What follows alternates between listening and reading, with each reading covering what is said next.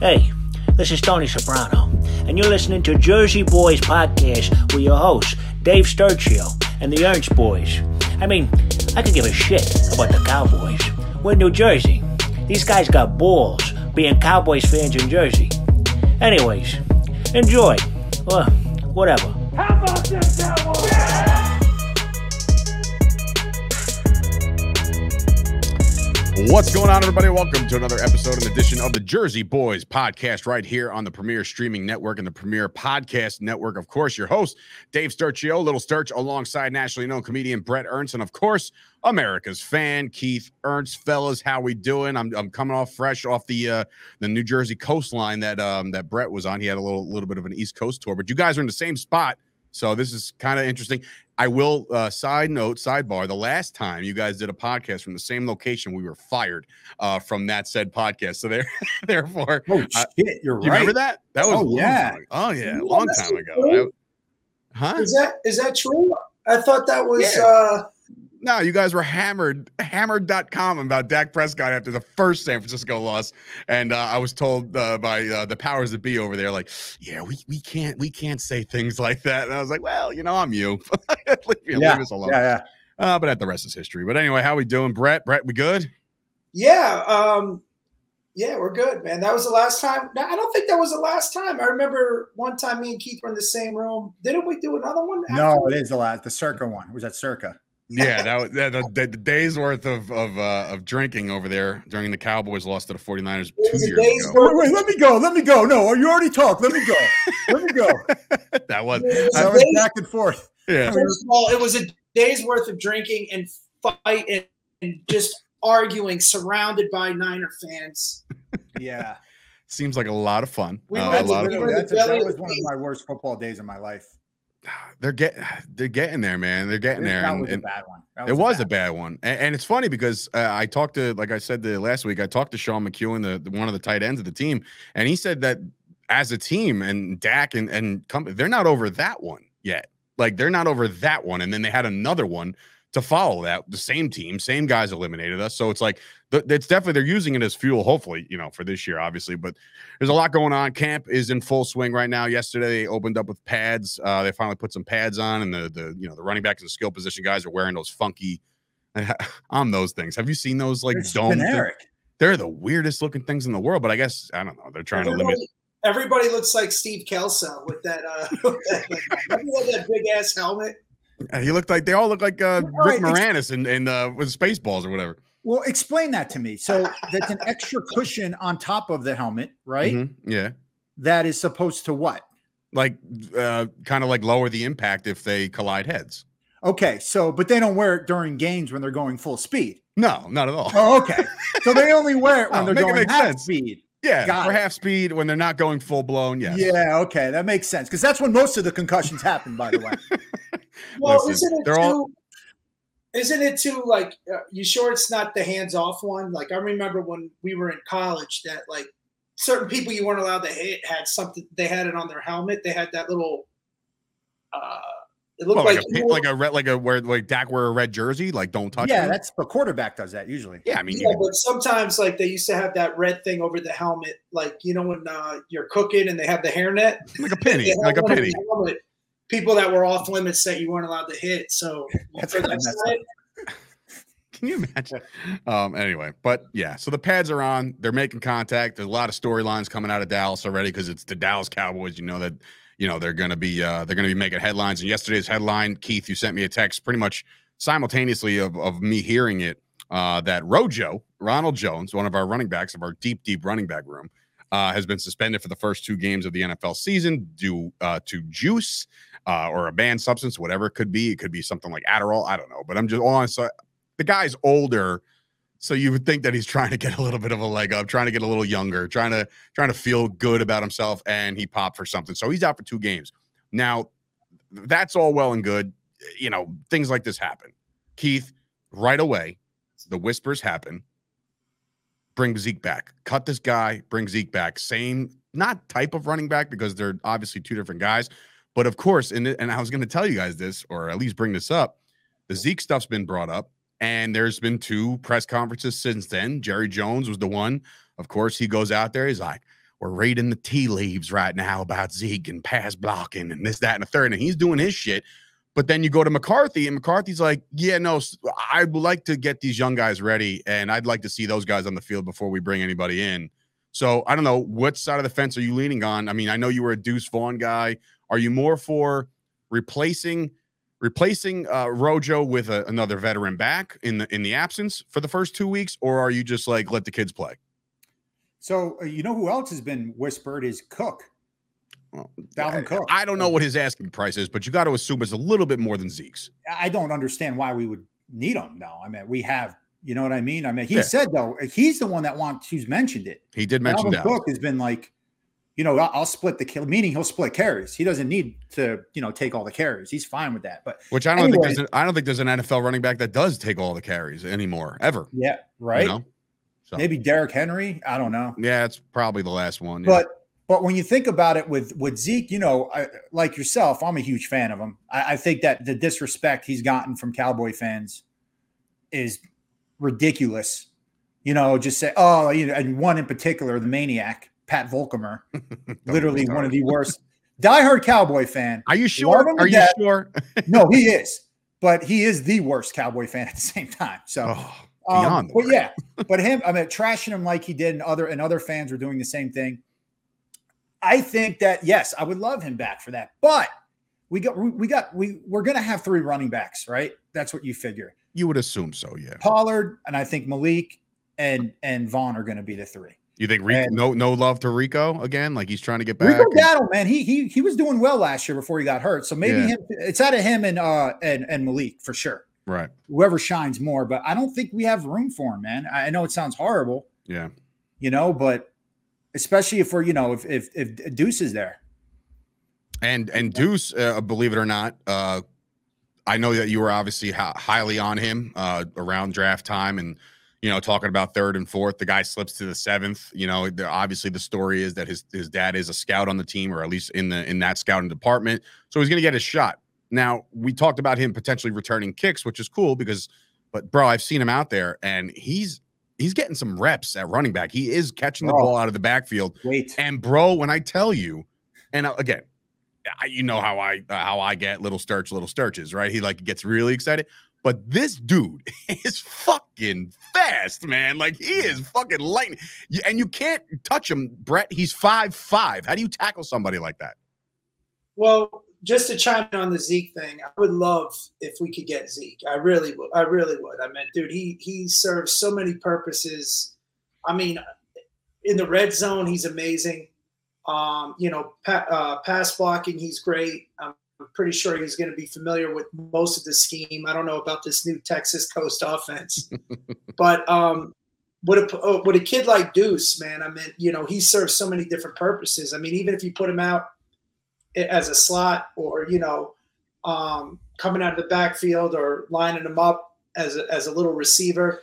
And he's the type of player that, you know, he's undersized, but he's tough as nails. You know, he's just one of those things that the fans will get behind. Plus, he's got a name where we could all go Deuce when he makes a play. Right. Yeah. There's your marketability. Jerry's gonna love that shit. we could use him in special teams. I mean, there are just so many things than just a running back. But to get Zeke in there, and you know, I would love to sign him if the price is right. And I think the price would be right. I mean, honestly, right now he did visit New England. He left there without a contract. I don't know the demands of what he's asking for. Clearly, the Cowboys weren't willing to meet what he wanted. I don't know what it was.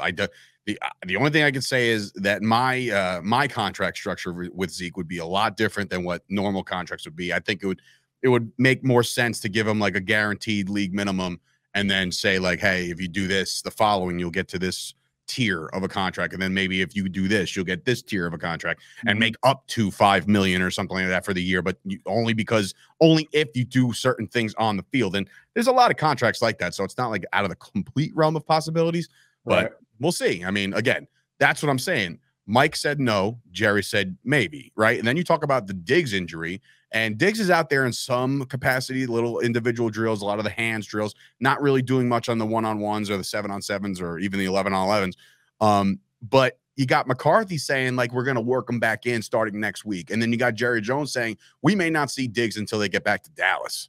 It's like, how far apart can two people be when they're in the same goddamn building, Keith? Like, does that concern you at all? I know, like, we're fans of the team and we care about the play on the field, but like when you got guys like Jerry Jones out there who just, for whatever reason, just won't shut the fuck up about anything. I mean, you saw and heard what he said about Zach Martin the other day. It's like the guy just can't help himself. Is that going to be still detrimental down the road? Well, yeah, he's getting worse, obviously. But if you're going to take anyone's word, I mean, I don't think anyone really pays attention to Jerry Jones anymore. I mean, you know what I mean? Like, he's like that grandpa that's just like, he's going to say what he's going to say. You know? Yeah, exactly. So I meant I would take what McCarthy's saying, and roll with that. I meant, if I'm, but I don't even get involved. I mean, I know we're talking about it, but it's like that guy, I never knew an owner. I don't even think Al Davis did it as much as this, that has been this involved all the time, man. And he says the stupidest things. Remember going back to last season when he was making comments about Cooper Rush when he was starting? Oh, yeah, man. Remember? He's like killing the vibe. It's like, dude, shut up. He loves to hear himself talk. I mean, that can't be good for morale, Bret. I think they're both right. And, and their heads are where their heads need to be. So Mike's is more on the field and what they got to deal with. And Jerry is, he's more behind the scenes. So, I think there's truth to both of it. I mean, you know what I mean? Because that's Jerry's job, is to get these guys signed. And, and Mike's job is just to say, hey, this is who we got to work with. And if you give us more ammo, then we'll work with it. But right now I got to focus on, bird in hand. And, Jerry's on the other side, maybe fielding calls from agents and lawyers and all that. And I'm sure he is. Yeah, I'm sure he is. And I'm sure that's part of it. And that goes into the whole thing. But it's just like, not every conversation needs to be a post or needs to be a conversation to the media. Not every phone call needs to be translated to 105.3 The Fan. You know what I mean? Like, I can't wait to tell these boys about this. It's like, no, you don't really have to. Just can you wait until the ink is dry on somebody else's deal before you start talking about the next guy's deal? And look, when Jerry spits specifically about the Zach Martin and Micah Parsons thing, like, he's absolutely right. You do need a lot of money to pay Micah because he's probably, if I had to make a guess right here on August 1st, 2023, when that contract comes up and it's time to pay Micah Parsons, he will be the highest paid defensive player in football, bar none. I think that's a guarantee no matter what, because by the time that happens, he'll be 2, 3, 4 years into the league, and he'll be one of the best players on the field. There was a clip yesterday that went kind of viral. They asked Tyron Smith about it. He kind of shunned it off because he didn't want to talk about it. He's burrowing through Tyron Smith. So the guy's a freak. We all know it. The money needs to be there. The money needs to be right. I get all that. Anyway, sticking with the offense.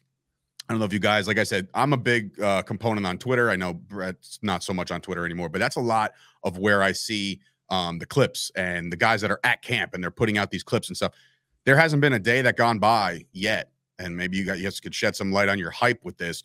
There hasn't been a day that has gone by that Dak and Brandon Cooks have not connected on a big play. And I'm not just talking with like shadow defenses. I'm talking Brandon Cooks is cooking people off the line. Does that make you worry at all, Keith, knowing that there's now a new shiny toy in Dallas for Dak to throw the football rather than have it be more well-balanced? I didn't think about that until now, actually. And I just struck the fear of God in you. Yeah, I mean, that does get, like I said, the way they got to realize, and I hope McCarthy does. I'm not saying I know we have a good offense, but this team goes through our defense. In order for it to go through our defense, we need to let them rest. We need to let them make the big plays. Once again, if we're passing every down and going 3 and outs and turning the ball over, defense is going to fold sooner or later. Right. Which seemed to happen more with Dak than it did with Cooper Rush, which I brought that point up, numerous times in past shows. So yes, that would worry me. And I hope that they, obviously you don't want to be one dimensional and say, oh, they're just going to run, mix it up, but let's not, let's 50-50 is fine. 50-50 is fine. Bret, I didn't say 60-40. Yeah, run 60. I'm 60 run too. Yeah. Bret, I got to ask, CeeDee Lamb went on 105.3 The Fan yesterday. He said that there's going to be times where, there was not a lack of communication, but a double down on communication now between Dak and all the receivers.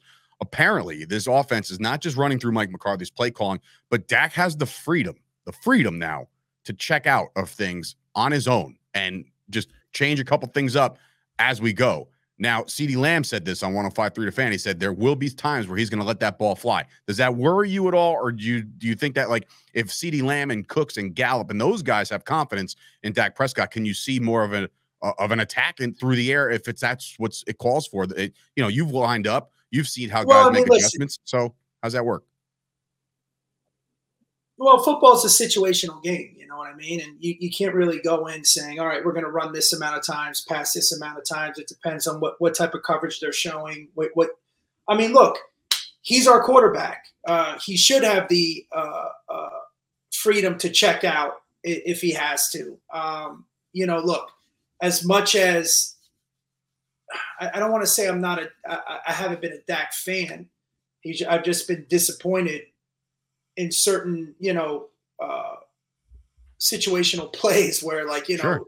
I read somewhere he had 9 or 8 or 9 interceptions unpressured, where if he doesn't complicate it, but we have to have faith in that. I mean, he should be able to throw a deep ball, especially now if he's got 2 weapons to play with, right?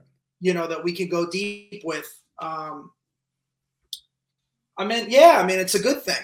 It should be a good thing. I mean, if he's turning the ball over again, which, he's vowed to work on and not do. But again, we have so much talent that we don't have to force plays. If we just game management, not every play has to be a home run. And if we don't have to force those plays, if we're not forcing plays, then yeah. But if the defense calls for it, then of course check out of it. Well, wait, he didn't have that. He wasn't allowed to do that before? It's not that he wasn't allowed. I think that this new offense through McCarthy is giving him more of the ability to do so. Like, obviously, when Kellen Moore's out there, he's calling the plays. He's also giving them, when you get a play in your head, you also get probably like 3 more in the chamber. Like, hey, if this happens, or if they show you this, switch to this, switch to that. I think Dak's going to get a little bit more creative freedom to try to make some plays. And I know for somebody like you, Keith, who have doubled down and saying, like, the guy has to just cut down or eliminate the mistakes. Now, if all of a sudden he sees something he likes, he might switch out of it, is that a cause for concern to you? No, dude, take it. I mean, look, okay, he's our quarterback. He's our leader. Mm-hmm. If that's what he's supposed to do, I mean, he's got to do what he thinks is right. Because in the long run, it's his life and his career, right? Right. But I got to make a call, by the way. Oh, here we go. All right. No, well, hold on. All right. I'll write down this timestamp. Go ahead. The guy had 14 fucking interceptions. All right. Yeah. 14 interceptions.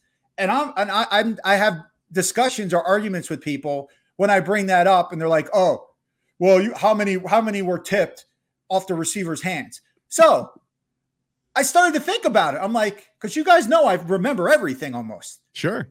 There wasn't many at all that were tipped off receivers' hands. The Jacksonville overtime one. Mm-hmm. There was one in Tennessee off a tight end's shoulder. Forgot which tight end it was, either Ferguson or Hendershot. That's 2. True, right? I'm sure they're out there. I'm just saying though. People are making it like, they were. Those are the only 2 that we can think of, and then obviously saying people are out of position every time. It's like, nah, dude, he missed 5 games. So take those 2 away. He still leads the fucking league in interceptions. Yeah. Listen, it's obviously a problem. And I said, I've been on record, and I've told colleagues this, I've told friends this. I said, if Dak cut the interceptions in half this year, like coming up this year, and only throws 7, like, he's going to be primed for an MVP type season. Like, 7 picks is nothing. That's like Aaron Rodgers territory in his prime. Dave, it's not the amount of interceptions. It's when. Right. It's when. Right. 100%. Yeah. No, I agree with that. And it's like you find these. And again, I brought this up last week, and I'm not comparing the 2 because it's 2 different generations, 2 different skill players. When Romo used to drop back the pass, I was always wondering, I was like, where's this going to go? Where's this one going to go? Right. Like, and now when Dak drops back, I have that fear. And until he has a season where he throws 32 touchdowns and like 5 picks or something like that, then I'll be like, you know what? When he drops back to pass, you better believe there's going to be a play made, right? But as of right now, when he drops back to pass, I'm just like, okay, just don't throw it to the fucking safety, or don't throw it to double coverage, or you know what I mean? Or don't throw it in the middle of the field where there's literally nobody standing there except for a safety, you know? I don't know if it's that out of the ordinary for any fan to be nervous every time their quarterback drops back. But here's the thing: when that's not necessarily true, because when Mahomes drops back, I'm not just like, I can't wait to see where this one goes. Well, you think Packer fans are like that with Favre? Well, Favre led the league in interceptions. I'm just saying, though, right? I mean, yeah, he's a slinger. But like, you think Minnesota's like that with Kirk Cousins? Yeah, that's what I mean. I think a lot of teams go through that same fucking thing. I know you brought up Mahomes.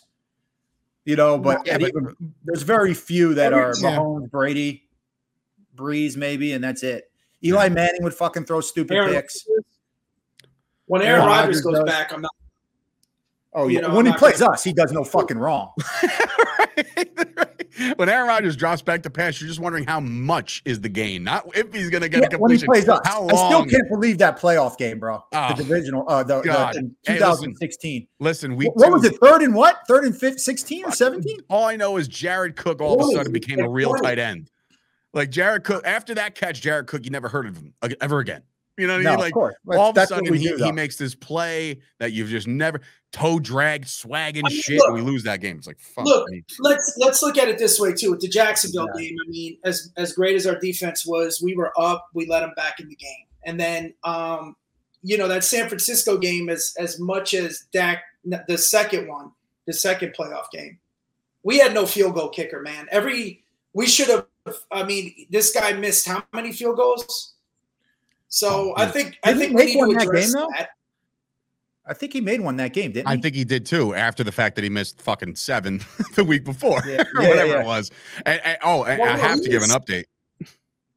He missed 2 extra points, I think. How many he missed field goals in that playoff game? I gotta look. I'm pretty sure he kicked a 3-pointer though, and that's why everyone's like, "Oh, yeah, he's back. He's back." You know what's funny though? We talk about it. That's what we should have kept him. We line up for the extra point. We purposely jump off sides 5 times in a row, move him all the way back to the fucking 45, and we make the extra point. He drills that shit with 10 yards to spare. Hey.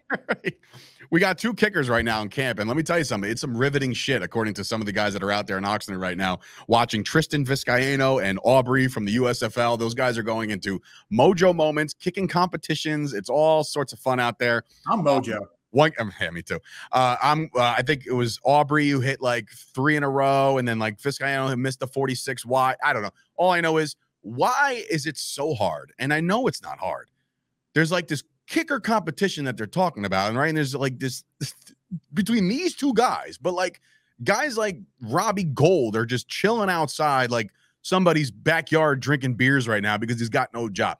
Like that only happened because of a salary thing. I would take Robbie Gould over any of these guys that they're bringing in there right now. Or like, I don't understand. Like, why is it? Hold on. Robbie Gould in there. There's no. Let me ask you a question, Sturch. Yeah. We don't have the best luck with that of recent. Yeah, I guess you're Greg DeLeg and Vanderjack were 2 of recent memory that came in that were veterans. You know what I know? You want to know what's really funny? I have this book. It's a baby book, and I've read it to my daughter and now my son. And it's a Cowboys baby book. And it's like little things like E is for Emmett, right? And like T is for touchdown.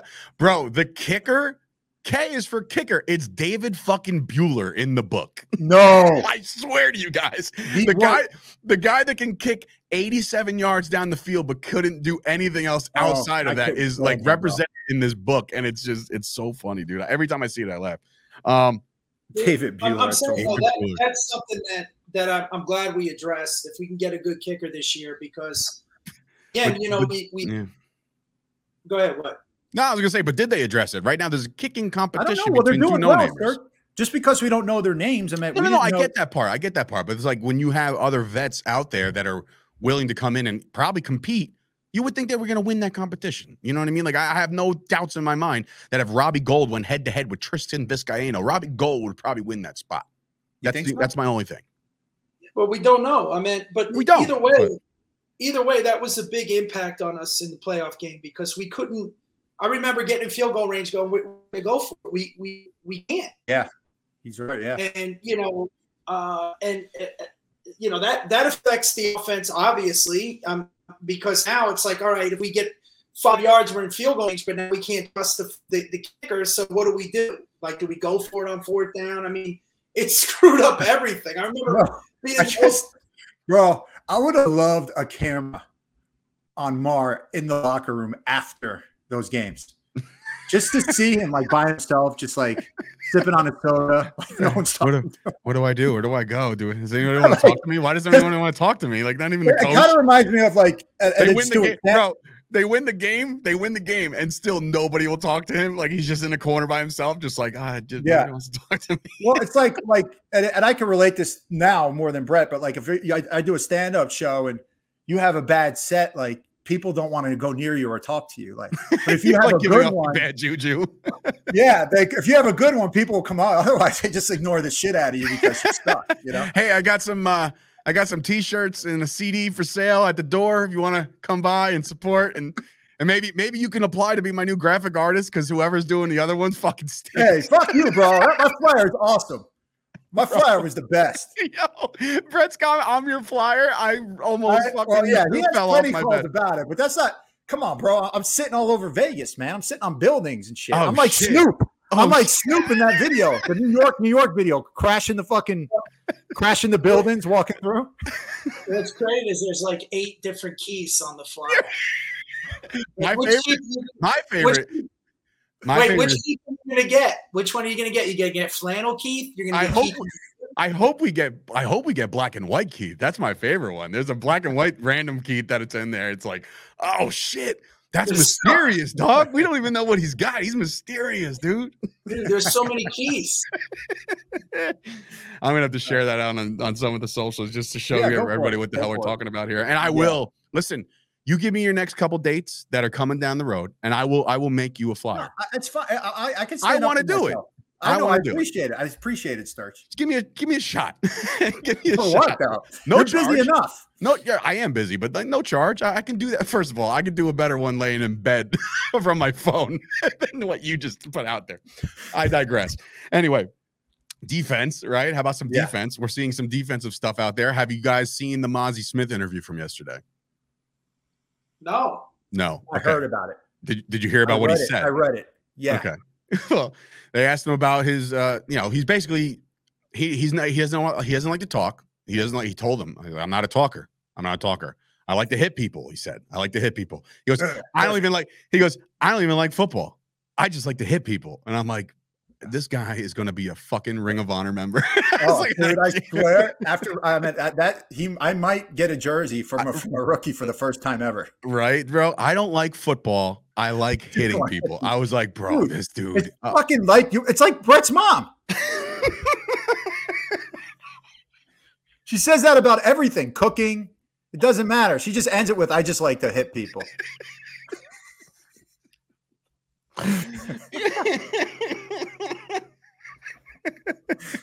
You know what else too? My mom too, because she's great on a double team. Oh God. She sheds blocks.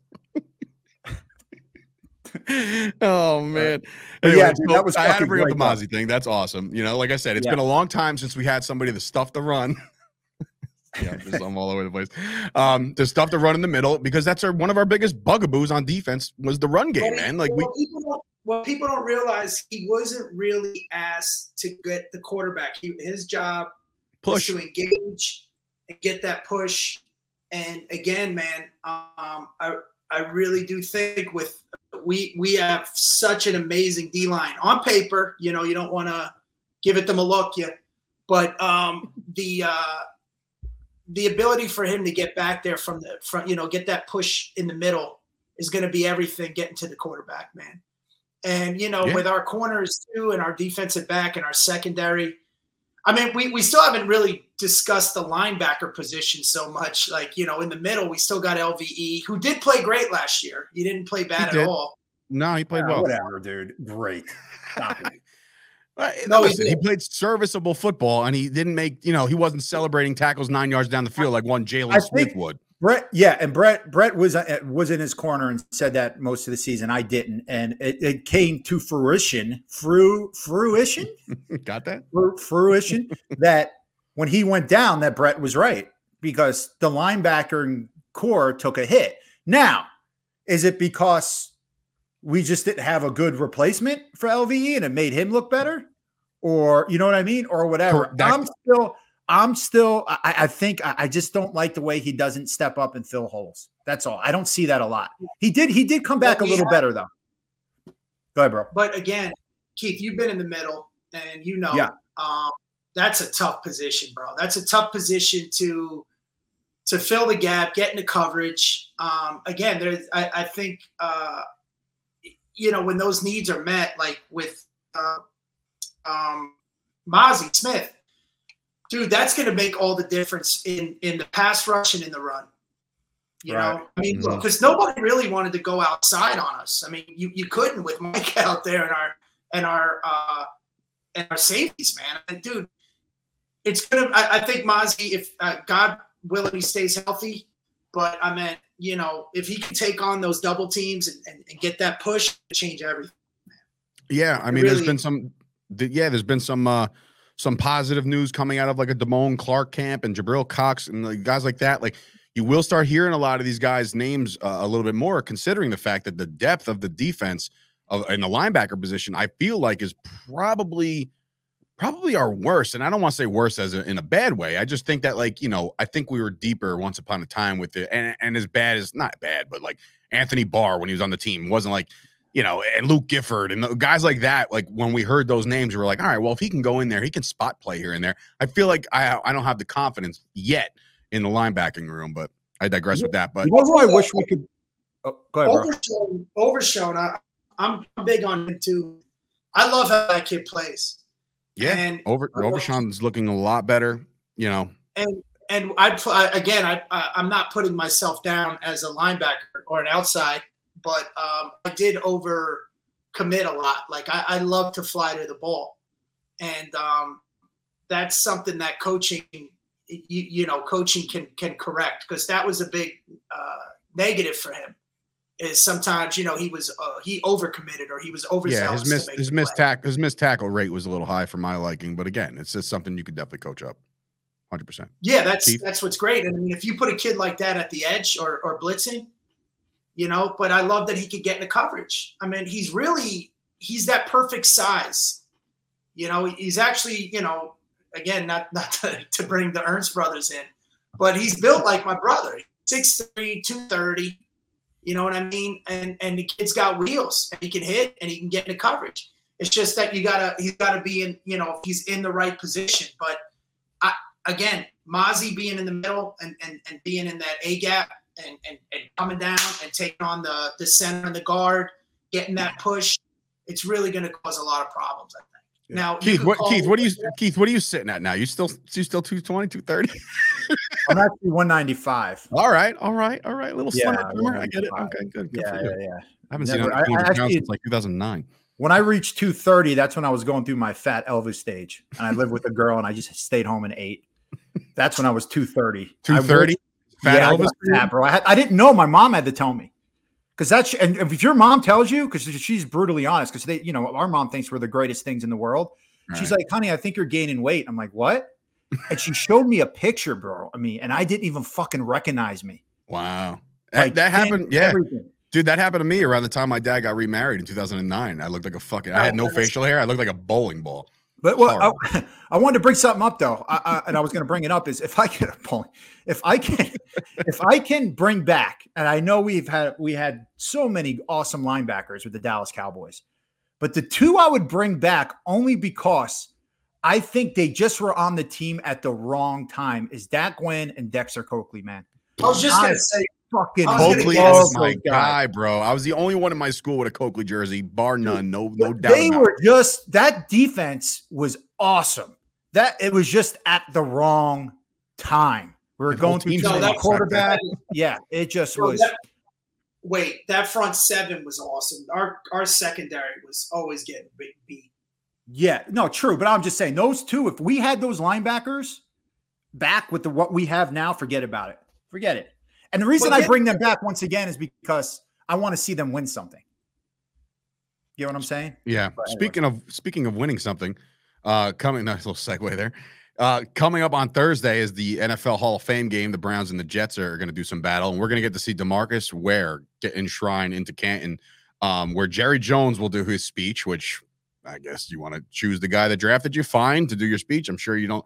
I mean, that just, to me, that goes to show you how close the Jones family is to all of their key players. So close that they let him walk out the door and win a Super Bowl with the Broncos. But, it is what it is. Keith, when you look at DeMarcus Ware as a first ballot Hall of Famer, is there anybody else? We have such a young team right now, but maybe in the last, since 2010, maybe that's 13 years going back. Any other Hall of Famers on this Cowboys squad? Because the one that Jason Witten. Very good call. That's all. That's automatic as they come. Good call. That's the most automatic we have. Yeah, I know you say Tyrone Smith, but I don't know. Oh, Tyron Smith's going to walk, and so is Zach Martin. I think both of them are going to walk into Canton. Zach Martin, once he gets back to camp, he's going to walk into Canton. I think the biggest snub right now, and maybe you guys could shed some light on other snubs. I mean, Drew Pearson's the snub job is over; he's in. But the biggest one that every year he's like a finalist. Darren Woodson doesn't get into the Hall of Fame every time, and I feel like in his era, yeah, you had Polamalu and you had those guys like they emerged, and the Ed Reeds emerged. But like Darren Woodson, man, he was a dog, bro, and he can hit. He can do all the things that you asked the safety to do. How the fuck is he not a Hall of Famer? Because he's on the Cowboys. Well, if he was on any other team, he'd be in. Go ahead, bro. What's weird is sometimes you get those players that started their career with success and then played out the rest of their year without success. You mean team success? Yeah. So you ever notice that, when they're good in the beginning, and then even though they're consistently good, the team wasn't doing good. Probably longer than when he made the team, because he got in, I think, in 91 or 92. I mean, yeah, he was there for all the Super Bowls. Right. No, I don't think he was. Yeah, he was. Yeah, he was. I'm pretty sure he was. Yeah, he was. But like you said, after those successful years, the team drops off the face of the earth, and he's still weathering the storm. He's out there every year trying to do his thing and dealing with a bunch of bullshit. I think people, because that does make a difference. I mean, when you look at Lynn Swann and John Stallworth getting in over Drew Pearson, statistically, it didn't make sense. Impact, it didn't make sense. Because Drew beat them in every category, but they had 4 Super Bowls when Drew only really had 1, I think. You know what I mean? Do you think that? I think he only had 1. But the way I look at it now, I mean, you say early success, and DeMarcus Ware's early success, it just wasn't. The Cowboys had no success with DeMarcus Ware until he left and then won a Super Bowl. Yeah. If he not won that Super Bowl, Keith, is he still a Hall of Famer? Yeah, absolutely. Okay. You can't have that. I mean, the impact he had, but bringing that back, and I'll bring it back to Darren Woodson being a Dallas Cowboy again. It's one of those things where, we've had so much success in the NFL. I know we haven't won a Super Bowl in 30 years, but there is something with that. A good example is Jacksonville. Tony Baselli gets in. Are you fucking serious? I mean, the guy played 7 seasons in the NFL. No, dude, this is the Hall of Fame. No, I don't. But my point is if Tony Baselli, Eric Williams, it's twofold. You're saying that. Williams, well, hold on. Eric Williams, Nate Newton, Mark Stepnoski, all those guys have better careers than him. Fair. Nate Newton. I mean, they're not even fucking talked about. I mean, it's just the fact that we've had so many successful players that if Darren Woodson was on Detroit or a team that I bet you he probably would have got in already. Fair. I just, as far as Baselli goes, yeah, I understand what you're saying. And we had the great wall, in offensive line, and all those guys should be Hall of Famers without a question, especially Big Nate. That dude was a staple. That was a staple. Yeah. But anyway, this goes back to obviously DeMarcus Ware getting in, and a lot of the Jets are getting in, and that's cool. Obviously, the guys that are getting in there. There's a lot to that. I would definitely make the argument for Eric Williams. I mean, Nate Newton, though, he started in Tampa. I mean, the USFL, went to Tampa, came to us. Usually when you see those high profile first round picks that actually pan out, play well, have a decent career or an above average career. And they're part of a team that really doesn't have anybody. I agree with my brother. It does help the argument. And then if they're winning Super Bowls at the end of their career, as opposed to earlier in their career, but there is definitely a Cowboy bias against us. Are you sure Nate Newton? I don't have my phone on me. Did Nate Newton play for the Bucs? You said, bro. That's where I'm a little off on that one too. I'm not sure. Yeah, I'm gonna look. You're right. Maybe it was a Tampa? Did Tampa have a USFL team or something? Yeah, but I think he went to the USFL. Played. I think we got him from the Bucs or something like that. I mean, it was the mid '80s. So confusing the USFL Tampa team. No, you are confusing that team. It was the 1983. He was drafted by the Redskins, and then he actually went over to the Tampa Bay Bandits, which was the USFL team for just a year. And then he went to the Cowboys from 1980. So check this out: 1980 to 1998. The guy played 12 fucking years with Dallas. Thank you. And he's not in the fucking Ring of Honor either. It's bullshit. No, that's a whole nother ball game because it's like that's he's 2 first-time All-Pro, 6-time Pro Bowler. He made the USFL all-time team, bro. So he's had it. So he's had almost as many Pro Bowls as Tony Baselli's had seasons. Yeah, go figure that out. Yeah, you're right. That's crazy. Getting back to that too, people don't realize that Tom Landry really did draft. I mean, when most of Emmitt Smith's offensive line were Landry guys. Yeah, we got Eric Williams and Larry Allen later. I think Stepnowski came either the same year as Emmitt or the year after. But Gogan, 2A. They were all Nate Newton. They were all drafted by Tom Landry. That's how good Emmitt was. I mean, because I get into these debates all the time with people when they talk about, well, Emmitt, if he didn't have the offensive line, which is ridiculous. We have one Hall of Famer. One. Yeah, exactly. Brown has 3 Hall of Fame offensive linemen that played for him. They never bring that up. The best offensive line ever, I mean, is considered the Raiders had the best offensive line, I think, in the 70s. There was better units that they try to discredit Emmitt Smith. It's funny too, because, they never give Aikman credit by himself, Irvin credit by himself, Emmitt credit by himself. But apparently, when you argue one of them, they always bring up the other two. Right. Yeah. I get in that argument all the time about Troy Aikman. Like, people don't understand how good that dude actually was. And they're like, it's like, well, he's throwing to Michael Irvin. He's handing the ball off to Emmitt Smith. Like, no, bro. Like, go look at the tape, bro. Accuracy. He ran as a younger quarterback. He could move, right? He took hits. He was tough as fucking nails. And he was probably the hardest competitor on the team at every time that he was there. Yeah. Every year that he was there wasn't a year that I was like, well, this guy, he's gonna throw in the towel. Like, there's no way. Right. What made Aikman so great too is that he played according to the scheme. So I mean, if he really wanted to get the stats up, he would have thrown more like Marino did. He would have ran more. He just played what was asked of him. If you look this up, one of his best games is when he hurt his Achilles, and they enacted in kind of like the Dolphins offense, where it was just 2 steps, boom, boom. I mean, his release was quick, his accuracy was quick. He just played according to the game plan, and he was amazing at game management, limiting mistakes. He was an amazing quarterback, and he won 3 Super Bowls. Dude, I think one of the most ignorant football statements that you could hear is that Emmitt Smith one. It was his offensive line. You look at his fucking yards, and you're telling me the only reason he has 3,000 more yards than the next person under him is offensive line. How about the fact that 4 of his most successful years was 91, 92, 93, 94, right? They're winning Super Bowls.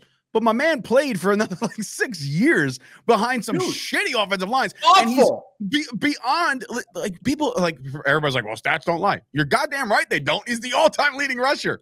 That's it. The period stop. Drop the fucking mic. Almost rushing for 1,000 in Arizona when nobody wanted to play for him on his fucking 14th year in the NFL. And nobody even plays that long anymore. Hold on. You know what pissed me off that year? Jerome Bettis, right? Had this awesome year. And it was 980 something yards. Maybe he just got close to it. Bettis. Emmett did the same fucking thing on Arizona. Nobody says anything. It's crazy, man. Garbage. And he missed a few games that year. In 92, 93, he held out. No. He held out in 93. Talking about the Arizona game. Arizona. When he played behind Arizona, I think he missed 2 or 3 games that year. Just barely made maybe there is a Dallas Cowboys bias after all. So well, there is definitely. Look, of course. Look, I mean, at this point, it's like very apparent. I got into this with a big Dolphin fan. That that's the other thing too, man. There's so many teams that haven't even won a Super Bowl or won a Super Bowl before us. Like the Niners. The Niners haven't won. We won a Super Bowl after the Niners, and they're still like, "Oh, Dallas can't win it." Well, you haven't won it either. Yeah, it's very true. It's very true. Nobody talks about that. And there's a lot of animosity. Well, they did get to one. Okay, they got second place. We got fourth. Twice they got to one. What's the difference? True, twice. Sorry. But my point is that people do have a lot of, like, I keep getting into that when they're like, why are they America's team? They haven't won a Super Bowl. I'm like, it's not an award. It's a fucking nickname. And the fact that we haven't won a Super Bowl in 27 years and we're still the #1 franchise in the world still makes us, that even strengthens the argument why we're America's team. But it's a nickname. That's it. It's not an award. It's a nickname. Yeah, there's no game in the middle of November where it's like, this is for the America's team trophy. And it's like, no, it's fine. I understand why people hate our team. And it's not well, I mean, you got Jerry Jones, you got these are things you got to deal with. Look, I've dealt with a lot of Cowboy fans online, and they don't know fucking dick about football. A lot of them are awful. They're really bad. Terrible. It's getting to the point where, and look, I'm one of those guys that do like to get on the hype train of a lot of guys, just because that's just who I am, and I guess I build myself up just to let myself down every year. That's part of my DNA. You guys are a little bit more seasoned than me. You guys kind of see the writing on the wall a lot faster than I do, right? And that's fine.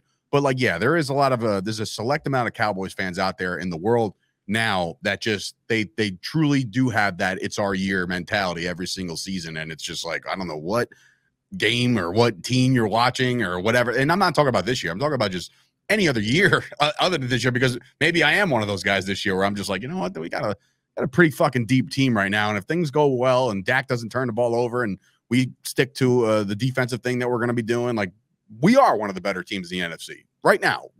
Pen to paper, we are. We're one of the better teams in the NFL. I mean, there's 25 teams that wish they had us, that had our record. 100%.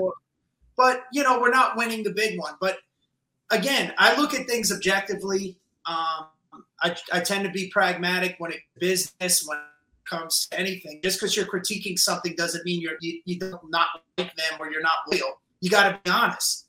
And, I do have a good feeling about Dak this year. I'm not trying to be hyped up. I think this is a good year. This could be a great year for him, especially if he, calms down a little, focuses more on what? Why are you laughing? No, I can already hear, it's like I watch every game with my old man, and I already, that first pick that he throws, like, I could just hear my old man, this guy fucking stinks. And he just start fucking yelling at top of his lungs.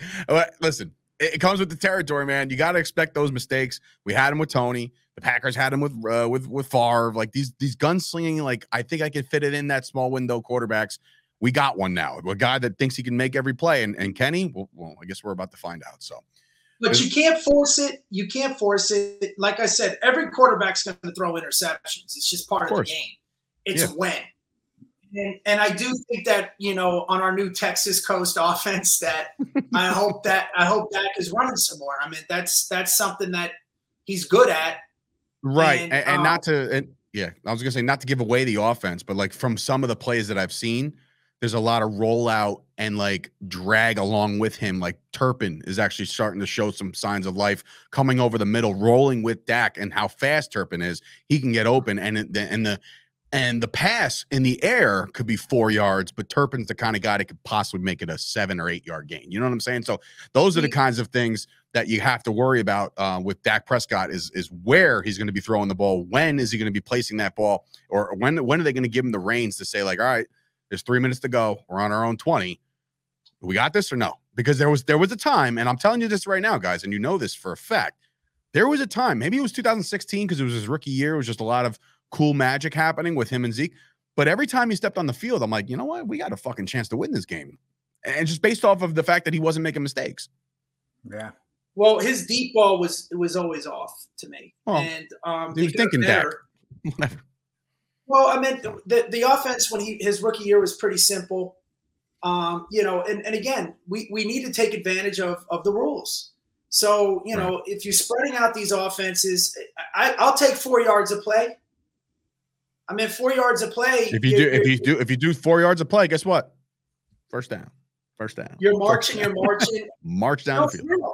You get 4 yards of play. You go deep when it's available. You don't force a deep ball. And if you get a running game with Zeke, we didn't. If we're within the 20, that guy, he's powering for at least 3 yards, 4 yards. We'll see. Not every play has to be a home run. Just take your time with it. And we saw that with Cooper Rush.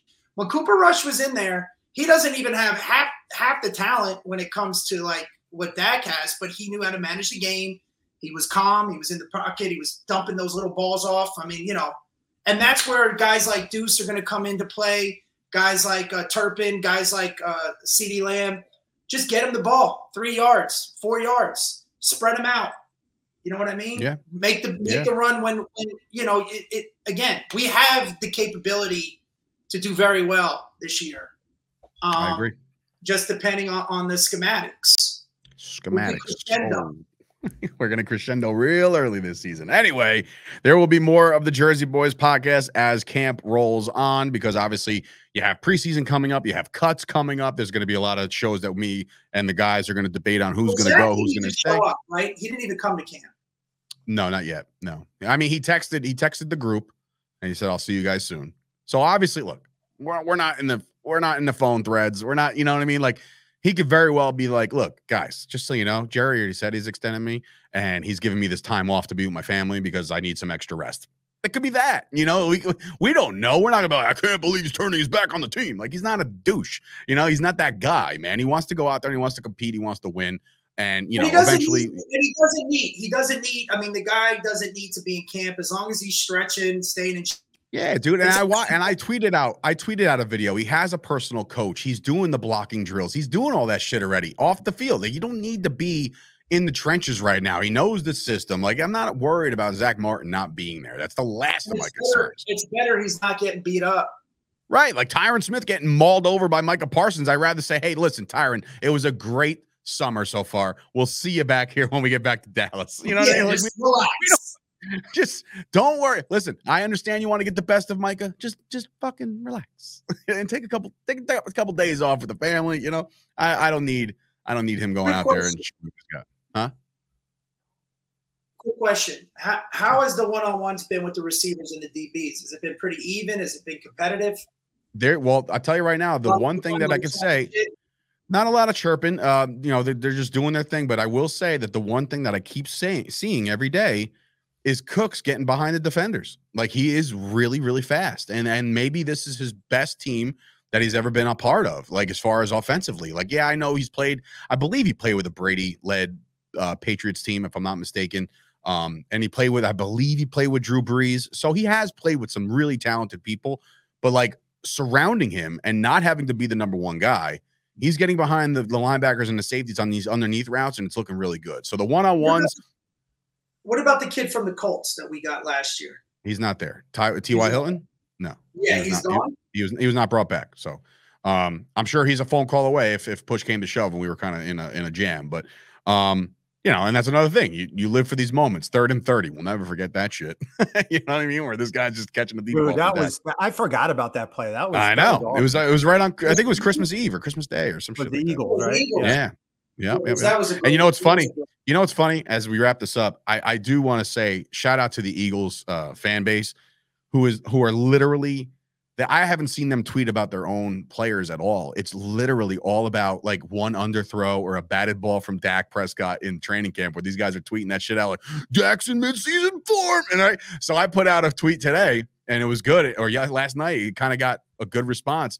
I said, look at this dime thrown by Jalen Hurts. And a matter of fact, me and Bret were at the game where Diggs picked him off for a pick 6. Oh, yeah. On Monday Night Football, dude. I was like, what a dime out of Jalen here. You know, like just to kind of chime in with the rest of these schmucks from Philadelphia. But I digress. With all that.